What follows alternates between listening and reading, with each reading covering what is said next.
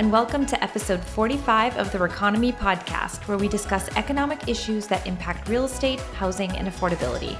I am Odeta Kushi, Deputy Chief Economist at First American, and here with me is Mark Fleming, Chief Economist at First American. Hey Mark, in today's episode, we're once again letting the genie out of the bottle. Hi Odeta. Do we get 3 REconomy wishes? Oh wait, this isn't about Aladdin, is it? Sadly, no REconomy wishes. In today's episode, we're going to update our listeners on a measure that we've discussed before on this podcast. Refer back to episodes 9 and episode 30 for more. And that would be our first-time homebuyer outlook report. And if you haven't heard our earlier podcasts on this, we'll provide a little refresher on what Gini has to do with it. That's going to make a lot more sense. The Gini coefficient is, I think, what you're talking about. Our first-time homebuyer outlook report was initially inspired by something called a Gini coefficient, not the Aladdin. This Gini coefficient is a measure of the distribution of income across a population and was developed by the Italian statistician Corrado Gini in 1912. Yes, a little history here, of course. It's typically represented graphically with a thing called a Lorenz curve.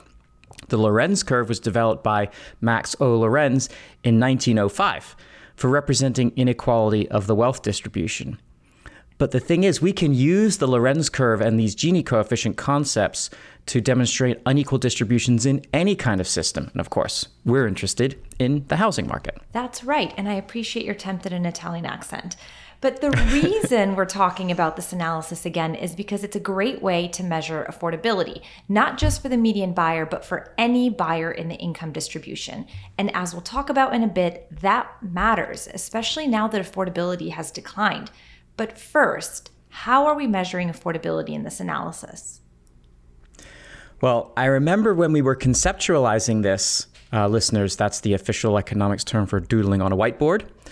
And I believe we started talking about how conventional measures of affordability that compare house prices to income didn't differentiate between the renter's income and a homeowner's income. And we know from the data that there's a pretty big gap between the two. According to 2021 ASEC data, which is actually reflecting 2020 household incomes, the median renter had a household income of just over $45,000, whereas the median homeowner had a household income of just over $82,000.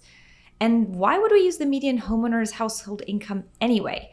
By definition, the homeowner is already able to afford a home. Right, because they are already home owners. The key to understanding housing affordability is determining whether a renter can afford to purchase a home, or more precisely, how many homes they can afford, if any at all. That second part that you mentioned is the other big piece of this analysis. It's not just how much the renter can afford to buy, because a renter may have a house buying power of, let's just say, $200,000. But if there are no homes priced at $200,000 or below for that renter to buy, then what's the point? Exactly. And we know that it's those lower price starter homes that are the toughest to find. So rather than measure affordability based on overall income house buying power compared to the median priced home, we measure the share of homes for sale that median renter's house buying power can afford. Exactly. So let's dive right into the latest results. By the way, we published a blog post on August 10th that walks through these results. That can be found on our economics center at firstam.com/economics. And if you want to dive deeper into the data, take a look at our data center and make sure to click on the first-time homebuyer outlook report. And just to make the methodology completely clear, we can determine a first-time homebuyer's house buying power using the median renter's income, the prevailing 30-year fixed mortgage rate, and the assumption that 1/3 of the first-time homebuyer's pre-tax income is used for a mortgage with a 5% down payment. The share of homes for sale in any given market that are affordable for the median renter is estimated by comparing data on home sale transactions from First American Data and Analytics to the median renter's house buying power. All right, well, without further ado, Mark, what did the most recent report tell us about the state of affordability? Well, I think, and not surprisingly, it wasn't great news. From April of last year in 2021 to April of this year, double-digit house price appreciation chipped away at affordability as the pandemic-driven supply and demand imbalance fueled competition for a limited inventory of homes for sale. We've talked a lot about that on this podcast. Meanwhile, the average 30-year fixed mortgage rate increased from 3% in April of last year to 5% in April of this year. And as a result, the median U.S. renter, who can also be considered the median potential first-time homebuyer, could afford 35% of homes for sale nationally in April of 2022, which is down from 54% a year earlier. Ooh, that's a pretty steep decline, and it was coming from an increase in prices and a reduction in house buying power. Double whammy. But as we know, real estate is all about location, location, location, and there are pockets of the country where affordability is higher. In our analysis, for a housing market to be considered affordable, the median renter should be able to afford 50% or more of the homes for sale. That sounds fair, right? So I'm going to go ahead and start because the city where the median renter could find the largest supply of affordable homes was Buffalo, New York. Go Bills. I grew up in Western New York, so I was happy to see Buffalo top that list again. In Buffalo, the median renter with a household income of $52,000 could afford 78% of homes for sale. All right, what's next on the list? I just got to say, Buffalo, New York, almost 8 out of every 10. That's pretty impressive. That's a lot of choice, which is good. Next up, Pittsburgh. In Pittsburgh, 70% of homes were affordable to the median renter, followed by Oklahoma City at 62%, Detroit at 61%, and Cincinnati at 60%. Do you see a theme for where these markets tend to be? Yeah, a little bit. And you'll see another theme when I talk about the most expensive markets. Right. The most expensive market on our list was LA, where the median renter had a median house buying power of about $330,000, but the median sale price in LA was $925,000. So the median potential homebuyer could only afford about 1% of homes for sale. Oof, that's rough. And I would never have guessed LA. I'm shocked about that one, too. Shocking. So shocking. But theme again, right behind LA is San Diego, where the median renter can only afford 3% of homes for sale in April of 2022. 1%, 3%, that's basically the same. Hardly anything. Yeah, these coastal markets, a lot more expensive. But let's go back to the beginning. What does any of this have to do with the Gini coefficient and Lorenz curves? Yes, that's right. Ginis and Lorenzes. The way we depict renter affordability using a Lorenz curve. And bear with me, listeners. I'm going to try and explain it verbally here. The x-axis in this chart is the house buying power percentile. If you're the Bill Gates of renters, you're on the far right of the axis as the 100th percentile renter. If, on the other hand, you're on the opposite side, you're on the lower end of the house buying power distribution because your income is lower. The y-axis is the share of homes that are affordable at each point for that income distribution.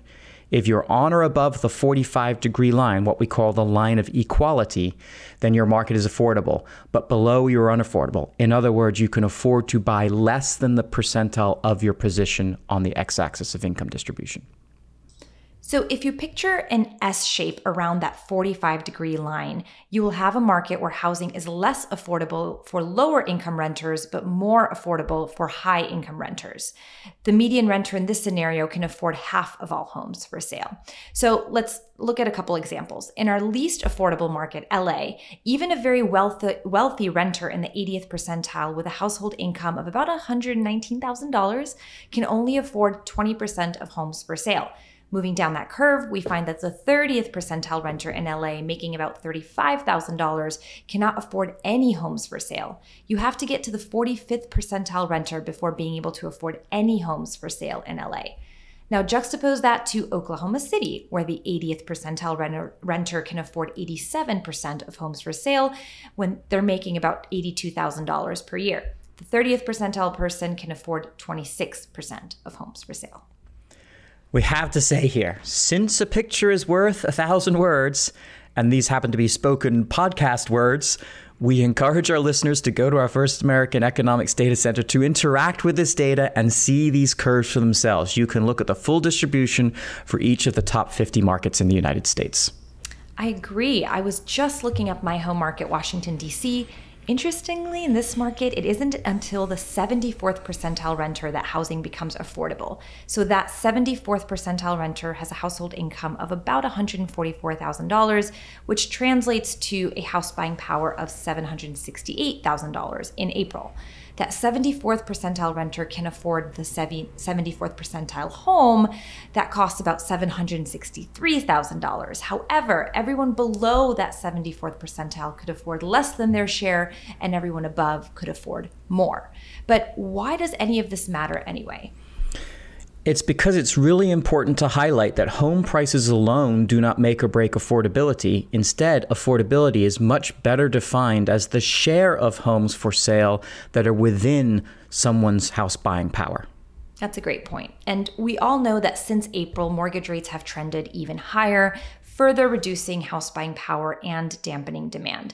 And as the housing market cools, house price growth is likely to moderate as potential buyers pull back from the market, allowing supply and demand to rebalance.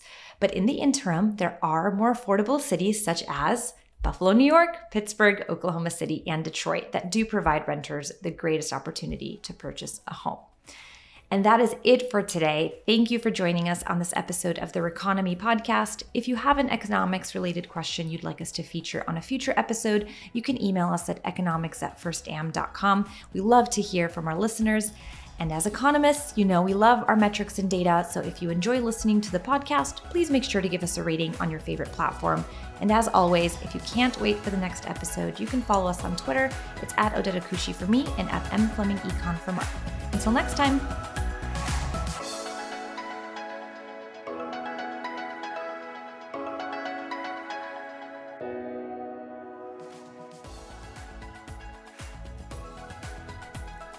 We hope you enjoyed this episode of the REconomy Podcast from First American. For even more economic content, visit firstam.com/economics. This episode is copyright 2022 by First American Financial Corporation. All rights reserved.